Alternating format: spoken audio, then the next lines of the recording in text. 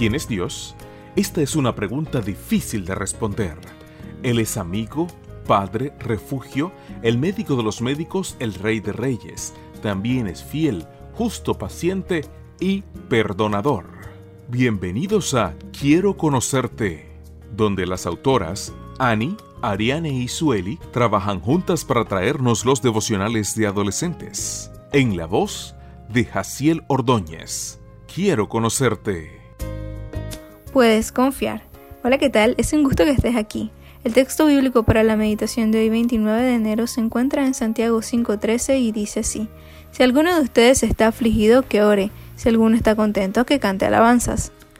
Cuando estás triste por algo, ¿a dónde vas en busca de ayuda? ¿Con quién te desahogas? ¿Con tus amigos? ¿Con tus padres? Antes de ir a cualquier parte o hablar con alguien, ve a Dios y habla con Él. ¿Y qué pasa con las guerras que están sucediendo en este momento? ¿Y el hambre en el mundo? ¿Y el desequilibrio medioambiental? ¿No está Dios demasiado ocupado con estas cosas?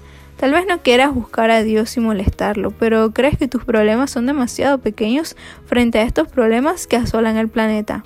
Tienes que saber algo: el poder de Dios es infinito. Solemos hacer una lista de prioridades en nuestra vida porque no podemos lograr hacer todo al mismo tiempo. Pero Dios puede hacer lo que quiera al mismo tiempo, incluso prestar atención a las dificultades que tienes. Y aún mejor, quiere ayudarte a resolverlas. Trata de hacer una lista de tus problemas y preséntala a Dios.